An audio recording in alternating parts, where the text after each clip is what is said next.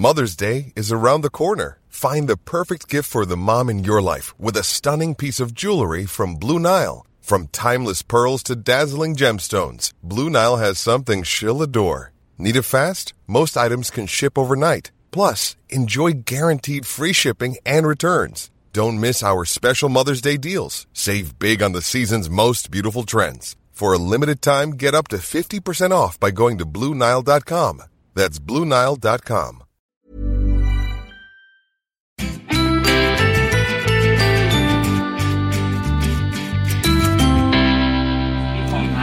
Hello, this is Owen Jones, and this is the Cheerful Election Daily. I am, as you can hear, I'm in a pub. I'm in Putney, that's in southwest London. There are now 8 days until the general election. I can promise you this podcast will not be quite this noisy. It's quite noisy, isn't it? What I'm going to do tonight is I'm going to take you on a canvas session. I'm here with Labour members, about 270 people have turned up to knock on doors. But I want you to kind of hear what's going on the ground here. I'll take you on a bit of a journey in the Midlands, which is in Stoke-on-Trent. It's very different from where we are here, that's for sure. This is a very strongly pro-Remain constituency. It's a kind of sums up Labour's electoral coalition in London, which is of diverse working class communities and middle class professionals, basically. But I want you to get to hear people who are knocking on doors, and I've got a pretty broad range of people, and it will give you, I think, a bit of an insight into what's actually happening in this country in some of the constituencies that Labour needs to win if there is any hope, as there is, by the way, of kicking Boris Johnson out of Downing Street. I am with the legendary writer, that is Dan Hancox. Hello, Dan. Hi, Owen. Where are we? We're in Roehampton. So explain that we're on an estate. This is actually one of the biggest council estates in Western Europe. That's right. It's we've got several 7-story blocks in a row. It's cold. The estates have, I would say, visibly seen the effects of 9 years of Tory austerity, as happens in a lot of council estates in London that have just sort of basically been allowed to be run into the ground slowly over the last 10 years, or the last 20 really. I think this is the sort of place too where a lot of people maybe before Labour became a mass party maybe wouldn't have been knocked on.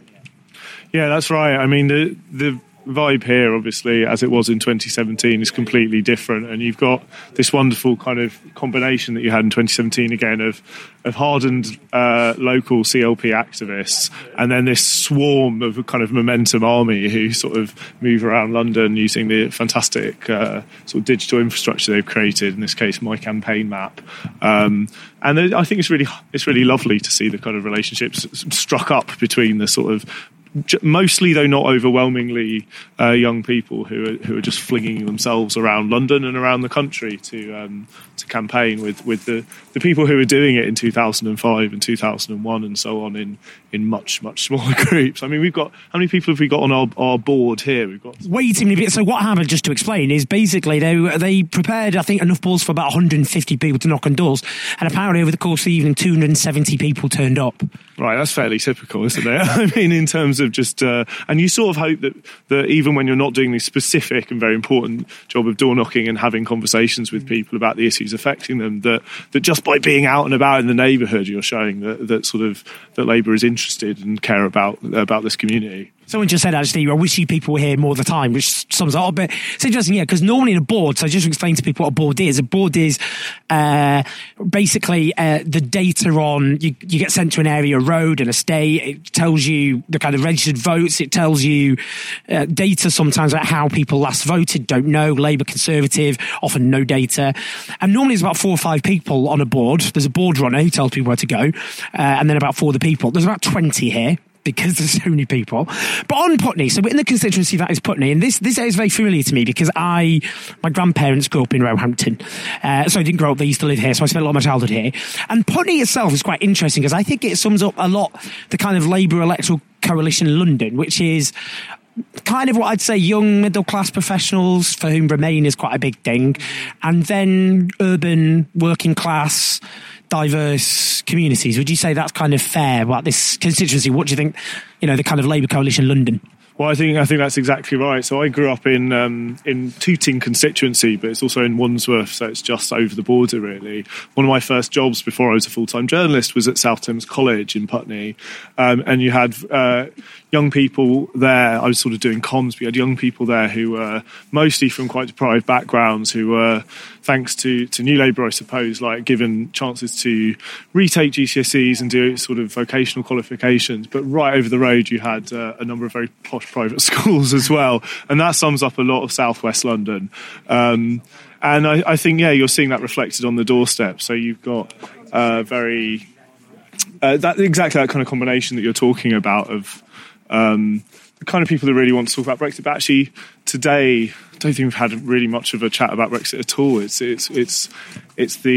the other stuff. It's the Labour mainstays of stuff to do with the NHS, the underfunding of public services, and the need for Britain to change direction. You end up having these quite broad conversations, I think, and about the country being in a mess, and it's really important to drill down into what that means for people and how Labour might change it. So polling has just come out this week from YouGov about London, and it shows that Labour's polling has really surged. About half nearly of Londoners going to vote for Labour. A 17-point lead for Labour, which, funnily enough, is the exact same lead Labour had in the last poll of the 2017 general election in London, though that was a bit closer to the election in that case. Have you felt that on the doorstep in London over the last few weeks? Because Labour's polling was a lot lower in London at the beginning of the election campaign, and the Lib Dems were a lot higher, and they've really collapsed in London as elsewhere.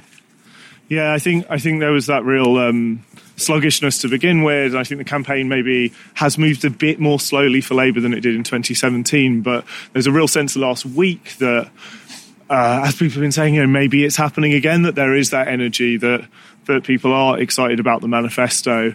And in the case of sort of very, largely Remainy London, that people who were thinking of voting Lib Dem are beginning to fold back into Labour in the same way that the Brexit Party voters did for the Tories much more instantaneously after that announcement by Farage. It's just sort of perhaps taken a bit longer for Lib Dems, Greens or reluctant Labour voters for whom Brexit's the most important issue to come back to Labour. But I think it's happening, and I think there's, we probably both agree there are a lot more reasons for people to do that other than the offer of a second referendum. So finally, when this podcast comes out, because this is the evening, it's cold. It's, as you've said, cold and dark. It is December. We have a December election for the first time since 1923, which is ridiculous. But the 8 days left, just over a week to go. What do you think, in the last week or so, what do you think the strategy has to be? Well, given that we've had the Dua Lipa endorsement, I don't know what else there is to go, right? Following that, go hard. It's got 4 million Instagram followers or something. 4? It's like 36. Is it? 36 million, yeah, that's right. No, I think, it is go hard or go home time. What would I like to see in the last week? God, that's a tough question. I suppose just a real clear statement of the stark choice that the country has on offer, and that's what we've been talking about on the doorstep today. I've been citing the IFS report on the party manifestos. They're all talking about that at the pub. I just told a small businessman to go away and Google the IFS report, because the IFS are never going to enthusiastically endorse a particular party, and nor have they. But they said, well, the Tories, there is a clear choice, and the Tories, it's going to be a mess. It's going to be more underfunding of everything. And Labour, okay, well, maybe they're not entirely sure about how everything's going to be funded, but they do basically back the idea of FDR style investment and a turning of the tide, basically. And I think we just have to persuade people that change is possible and it's desirable, and get out that vote. Very finally, actually, what's the median age here of the people knocking on doors? It's mostly people in their 20s. I'm quite old here, I think. It's mostly kind of 20s to early 30s. Is that right? Yeah, I would say the median age, bit of A-level maths here, 26, I would say. That's the army. That's the Labour army on the doorsteps here in Putney. It's quite interesting. Well, cheers, Dan. Hero. So Amber. Hello, Owen. We bumped into each other on the way here. Yes, I was quite lost, and then I saw you. We were on our bikes. Yes, we were on our bikes. So I was lost on my bike. We were around Clapham, right? It was around there. Or like, near Big Junction. Anyway. And I saw you, and then we tried to find our way here together. It was an emotional roller coaster, I would say. Yeah, you were going quite fast, actually. I was trying to keep up. I was struggling to keep up. Was I being dangerous? Sorry. Yeah, a little bit. Why are you canvassing? Because I think that we need a Labour government. We can't have 5 more years of a Tory government.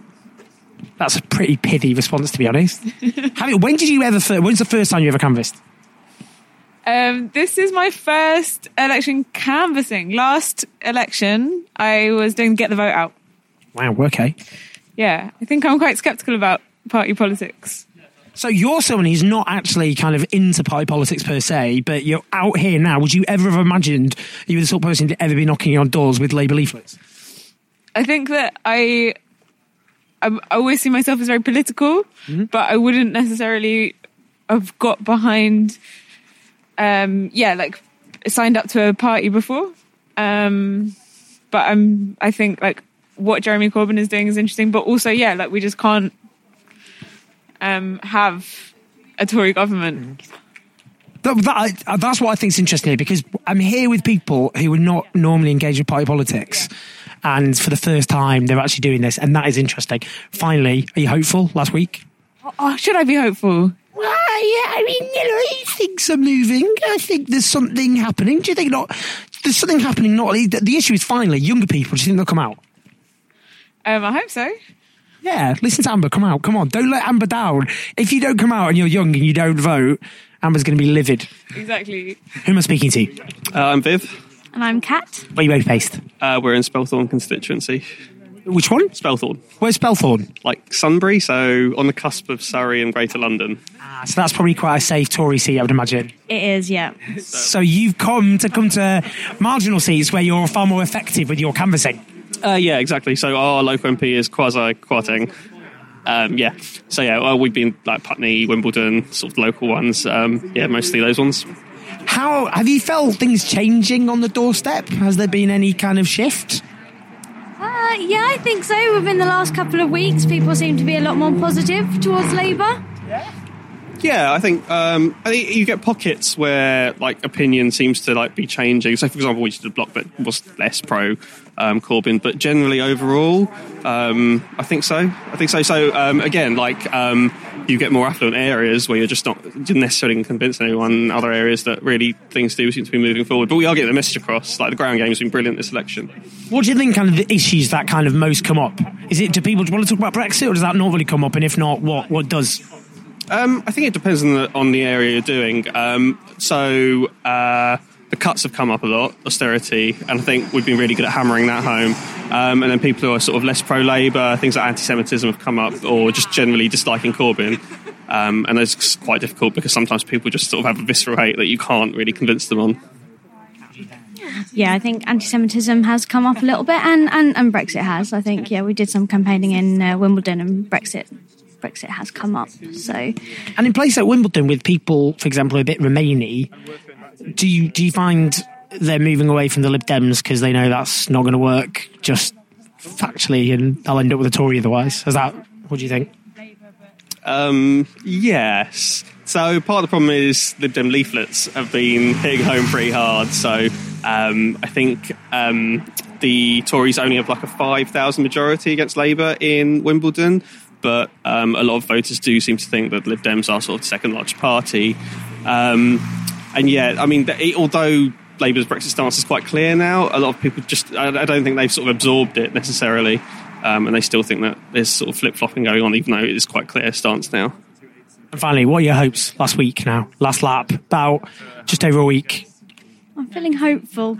Yeah? I'm feeling hopeful, yeah. I think it'll be a hung parliament, but... yeah, we could win. There we go. Fingers crossed. Who am I talking to? My name's Gabby. I am a campaigns communications person for UVW. Who are they? UVW is United Voices of the World. They are a small independent union that originally started with cleaners, but now we have multiple sectors like architecture and a newly announced branch, which is violence against women's and girls sector. why is this election, which superficially think, oh, it's party politics, it's Westminster, why is it so important for the struggle of those workers? How does it interlink what's happening in this election with the struggles of the workers that UVW represents?